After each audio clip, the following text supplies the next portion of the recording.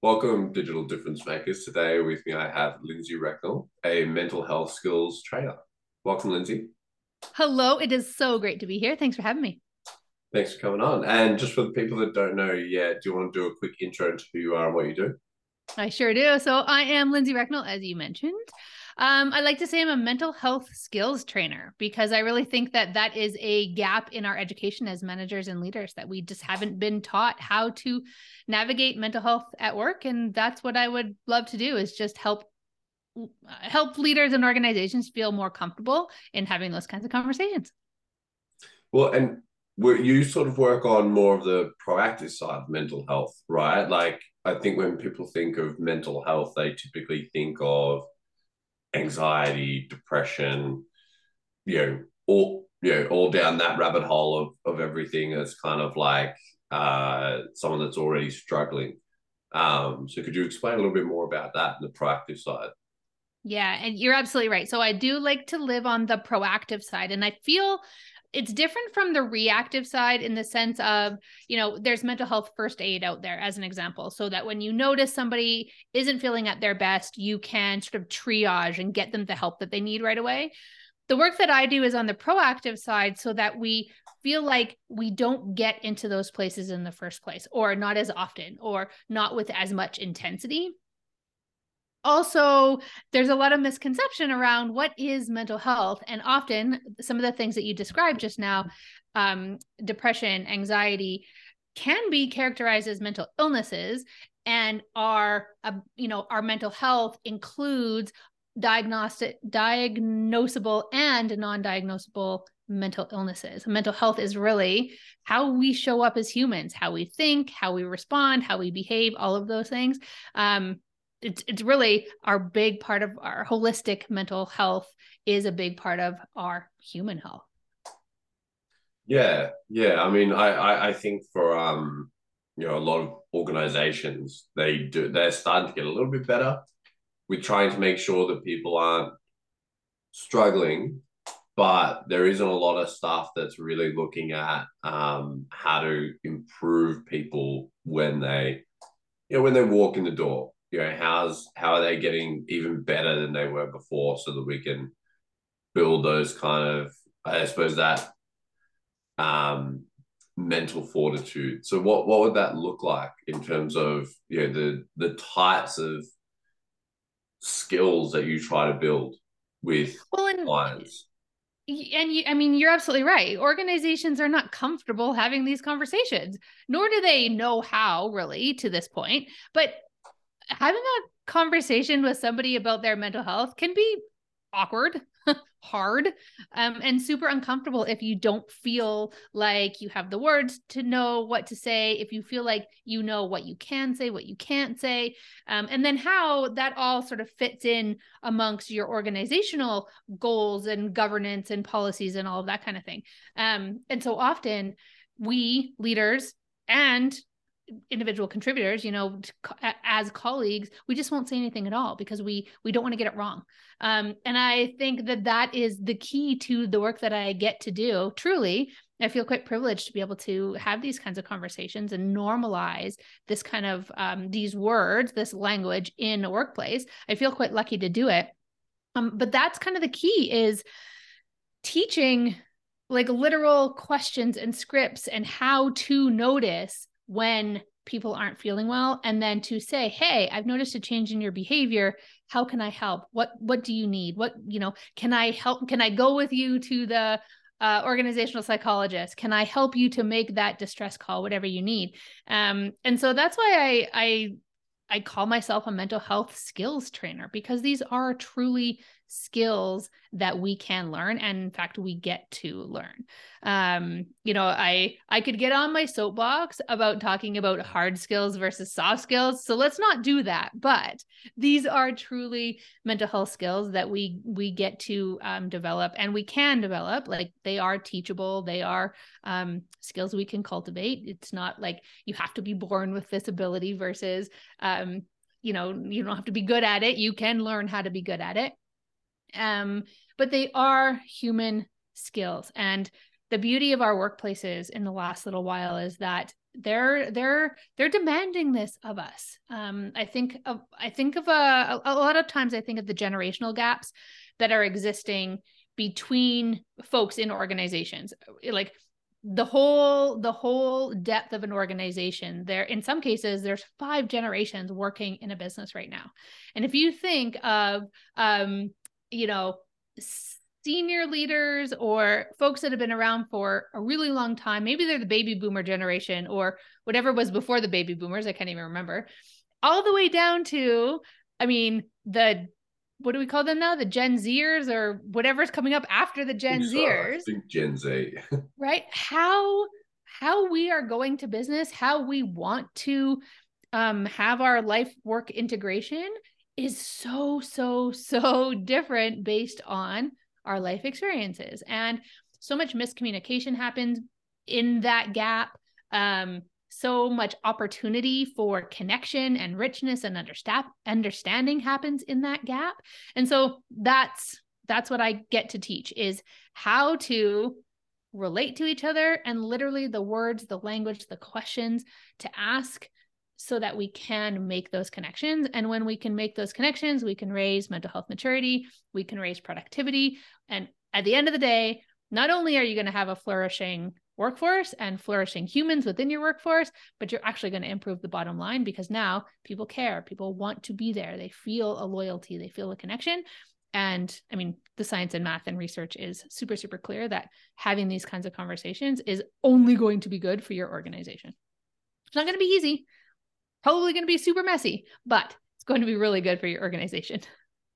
Well, I suppose there's a lot of people that grow up and don't really learn to express themselves or articulate themselves when they're overwhelmed with emotion, or like there's something that's impacting them on the outside, that like emotionally, mentally there's stuff going on, and it immediately depletes their ability to like just be able to express how they're feeling and what they feel like they need help with, or what they need someone to do, which I think leads to a lot of the miscommunication, and probably does happen in a lot of bigger organizations where people lash out at each other because it's just someone's overwhelmed, and then they just need to burst, and the next person that comes over and adds to that overwhelm sort of cops it from that person. So I suppose, how do you help people navigate that? Like, how do you help someone to learn to cope with that, the emotions, to be able to articulate themselves better? So the first thing is to have yourself a little grace, have some grace for yourself and for those around you who may not be able to express their emotions through words and are expressing them negatively through behavior. It's not, in so many cases, it's not our fault that we don't know how to navigate this. If you think about like who we were taught emotions from, who we were taught emotional regulation from, our parents, who may or may not, depending on how old you are that is listening and how old your parents are, were probably taught from their parents. And the higher up the generations you go, the less and less knowledge and education we had in emotional regulation and knowledge about these things. And so I'm 43, I'm the oldest millennial at the very youngest Gen Xer. My parents weren't taught by their parents how to navigate this stuff. And so when I was growing up, I was the person who, I was fine, I don't talk about my emotions. They just, my behavior shows up in aggression or crying or any of those kinds of things, because I wasn't learned. I wasn't taught because my parents weren't taught. And so first off, grace and sort of a recognition that these are not skills that so many of us have, unless we got really lucky and our parents were ahead of the curve, And I think parents coming up behind us do get this kind of education because we as a society collectively are learning more about these things. We're teaching our kids in school. And so our kids and their kids will be just a little bit further ahead on that mental health maturity curve than some of us are working in the workplace right now. So number one, have a little grace for yourself and those around you. But also feel like it's okay to not get it right, that there's more damage in not saying anything at all than there is in saying, hey, I've noticed some behavior changes in you. I don't know how I can help, but do you want to navigate this together? Having some humility and some authenticity to say, I don't know how to help. I don't know what I'm doing, but I really, I see you. I see the pain in you, coming at it from a place of compassion and curiosity, and sort of taking that risk to say, I'm here for you, is going to be a whole lot more helpful than not saying anything at all. Because if you can think about a time when you weren't feeling awesome and you were visibly down, or, you think somebody should have noticed by now, but nobody said anything, how alone and lonely that feels. So if you can just validate, let someone know that you see them, that has hugely positive implications, way more than the embarrassment or the awkwardness of not knowing how to navigate those situations. I like even the ability of the person that's overwhelmed even to enter into a similar conversation of, I suppose, spinning that and saying, I'm not myself right now. I could really use your help with, X, Y, Z, or, just explaining a little bit, giving some people some context and sort of why you might need a little bit of extra help in that moment. I think there's a lot of people that just try and keep stuff to themselves and then, push through and move on. And inevitably get themselves in trouble because they can't handle it, and other people interpret them the wrong way because they take their attitude personally as though it's something that is between them when it may not be at all. I think the ability to be able to say stuff like that is really important. I think there's a lot of relationship coaching or advice out there at the moment that talks around the similar sort of things that almost need to be brought across into the corporate world a little bit, where someone, you might be, if you're in a dispute or a conflict with someone, being able to say, hey, I don't know enough about this subject right now to be able to discuss it. I'm not willing to agree or disagree right now. I'd prefer to go away and come back to articulate myself better. Hey, I'm feeling super angry right now. I prefer to cool down and come back to this with a cooler head. Those kind of conversations, just, I suppose, like you said, with the generational gap, it's not something that you were really allowed to do, a few generations ago. It was kind of get over it and move on. But now it's well, it's more productive for us to have these kind of conversations, right? So, I suppose, are there words? Are there sentences that you teach people to be able to use so that they can do this better themselves? Yeah. And I love that you asked that question, because so often people say, what do you need to do? Well, we all know that it's helpful to talk out loud. When somebody asks you, how are you? To not just say, I'm fine. But the part we miss is, cool, what do I actually say that's not weird or awkward and going to make everybody uncomfortable? And so I love that you asked that question, because it's the one I get all the time. And it seems to be, I don't know, it's the one we miss. So there's kind of two perspectives, right? Because there's two people in that conversation. So if we think about the side of the conversation of the person that is not feeling awesome, that is not feeling like themselves today, maybe they've they're reflecting on a situation where they didn't show up as their best selves, their behavior sort of preceded them, and they're kind of reflecting on what could I have said, how do I say it? So we think about that person, a couple of sort of door openers to those conversations that might be awkward, and how to lessen that feeling of awkwardness is maybe you compare your feeling, your situation, to some of the stories we're seeing in the media these days. Simone Biles comes to mind. She's the Olympic gymnast who stepped out of competition at the Olympics because she wasn't feeling herself. And so you can sort of leverage the courage of other folks that are out there in the media, and you can use that to say, how this, so Simone Biles had this, she was really courageous and she did this thing. Well, here's how that relates to how I've been feeling. And and you can sort of use that and leverage their story to relate to your story. It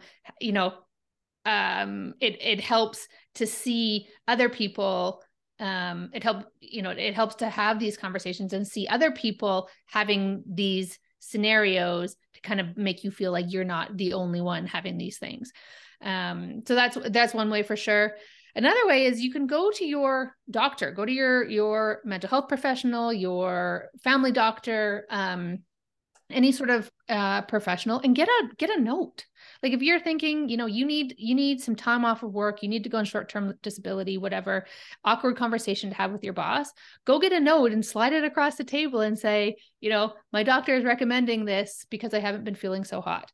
There's that little bit of professional validation that can add some credibility if you think your boss is going to look at you and say, I'm not sure, do you just need an extended vacation?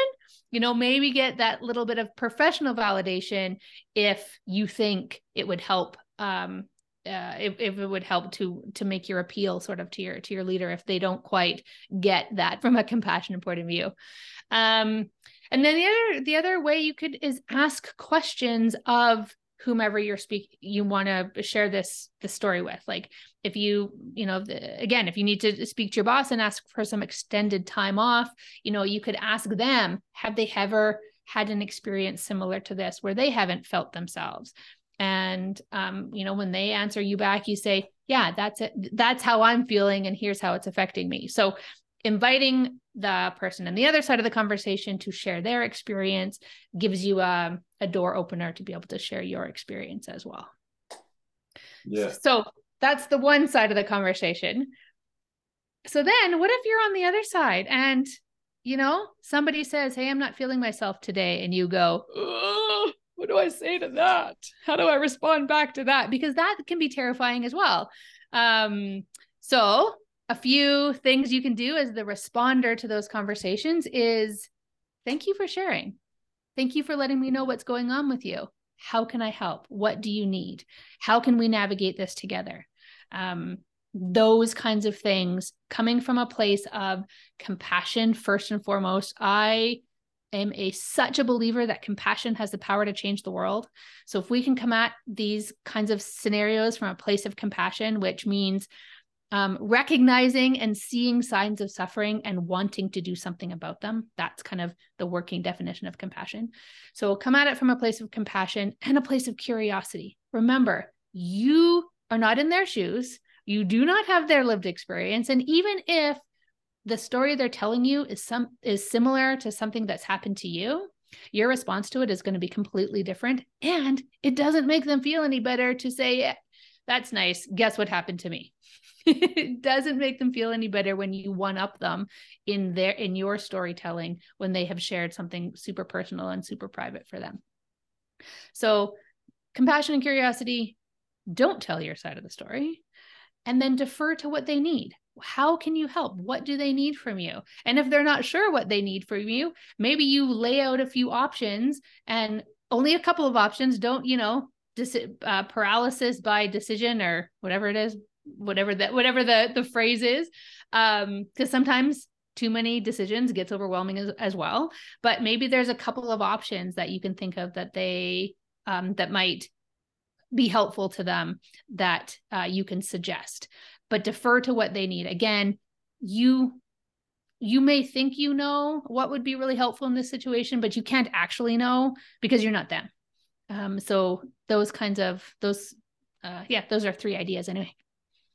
I like the I think that one where people try to relate with their story, and it can feel like someone's trying to one up the other person, and on the person that may be telling the story, it may genuinely be uh an attempt to try to connect with that person, relate. I've seen that happen in a lot of settings, not necessarily mental health related, but just like someone will be telling, a funny story or something like that, a great story they really wanted to tell, and then someone else will try to tell a similar story, I suppose, to, and then two sides. It is like one person's like, you're trying to one up me. One person is like, no, like, I just wanted to connect with that person. I don't know why it just came to mind, and I felt like I needed to share it. So I think there's like I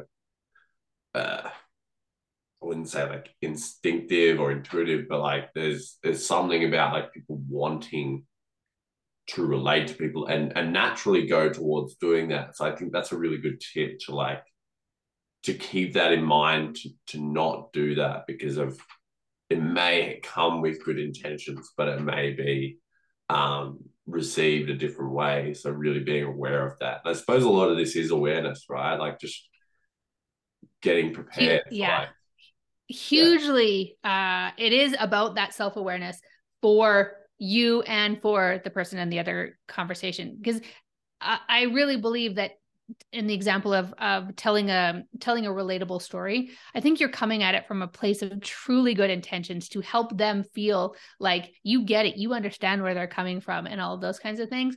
But it has the unintended consequence of feeling like you're trying to minimize what they're going through. And I think if you just say, I hear you, this is super tough, I can't even imagine what this must feel like for you. I've been in similar situations, and it's not, my situation is not the same as your situation. And I think that has a bigger positive impact. The validation, letting them know that they felt heard, has a bigger impact than the unintended consequence of feeling like you've been one-upped. And on the self-awareness piece is, again, we don't know what we don't know. And so when we have these conversations, and the more we have them, the more we learn, and then the more confident we feel, and then the more awareness happens. This is beautiful, like, positive chain reaction that happens. So the more we share our story, the more people feel confident that they can share theirs, which helps other people in their mental health maturity and their increased comprehension and language, and knowing what to say and when to say it, and all those kinds of things. So I think, the more we get to have these conversations, and the more that we do have these conversations, the better collectively we are all going to be from a mental health perspective. Yeah, I suppose for a lot of people, it's just not feeling judged, right? Like if they feel like they can share and the other person will accept that and see them the same way, no better, but just the same, like they just don't want to be treated differently to how they were before when they share stuff like this. And I think, that's probably where a lot of people, someone may share it, and naturally, our instinct is to kind of look at that person as like they're wounded, like they're different, as opposed to just, okay, they're having an off day. Like, I have off days too. I can, we aren't always the same. Like every day that we wake up, it's a little bit different. So I think, I like what you're saying about delivering a little bit more compassion. Is a cure to that. And I suppose for you, Lindsay, like what's with what you're doing now and the work that you're doing, what's the impact that you want to have in, 10, 15 years time? Yeah. I want everyone, obviously, let's go big. I want everyone to feel like they know the words to use to describe how they're feeling. I want to normalize this kind of language in organizations, for sure. I think companies, workplaces have a super powerful, super unique opportunity to positively influence the mental health of the humans of the world, right? There's no other place that we spend more time. It's like saying to schools, you have this opportunity to impact your kids. We get that. But in workplaces, we haven't got that to this point. And so as adults who get to learn new things, workplaces have an opportunity to positively influence the world. And so that's what I want to do is continue to raise mental health maturity by normalizing this kind of language in the workplace and just making it how we speak around here. Yeah. I think that's fantastic. I mean, if we can get the whole world to do that, I think it would be a very, very different place. And even, just a city, or enough Totally. enough of a city would make a huge difference, I'm sure.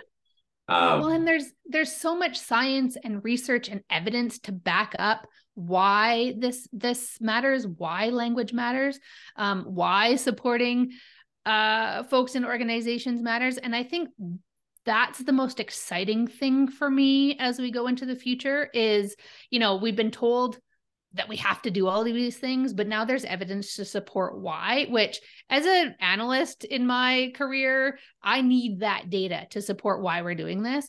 And that's really exciting because there's more and more people doing more and more research to support this, which helps skeptics like me and other people like me to recognize and buy into doing more of this work. Yeah, I agree. I mean, I heard something a little while ago around I think it was organizations that just started, in like doing meditation or mindfulness or those sort of things, and across the board, so many of the stats within the business went up just Totally. purely from I think the person that described it to me talked about the vibration of everyone was kind of much different and everyone was on the same wavelength. It definitely has an impact, when people can, when they're in a better mental space to be able to communicate and, in a space where maybe, not controlled by their emotions as much, not worried about, if they get angry, how they're going to act or how they might be able to interact with others and everything like that. So I think that's really important. If anyone after this, Lindsay, wants to get in contact with you, where's the best place to do that? I hang out on LinkedIn a lot, so you can find me. I think I'm one of two Lindsay Recknells on LinkedIn, so I'm easy to find. And then my website is paradigmcorporatewellness.com. Awesome. And so thank you very much for coming on, Lindsay. I hope someone will get in contact with you or maybe an organization that would like to talk to you about how you might be able to help them increase the mental health skills in their business. But yeah, thank you very much for coming on and sharing your wisdoms. It's been such a pleasure. You ask great questions. So thanks for being such a good host. Thank you.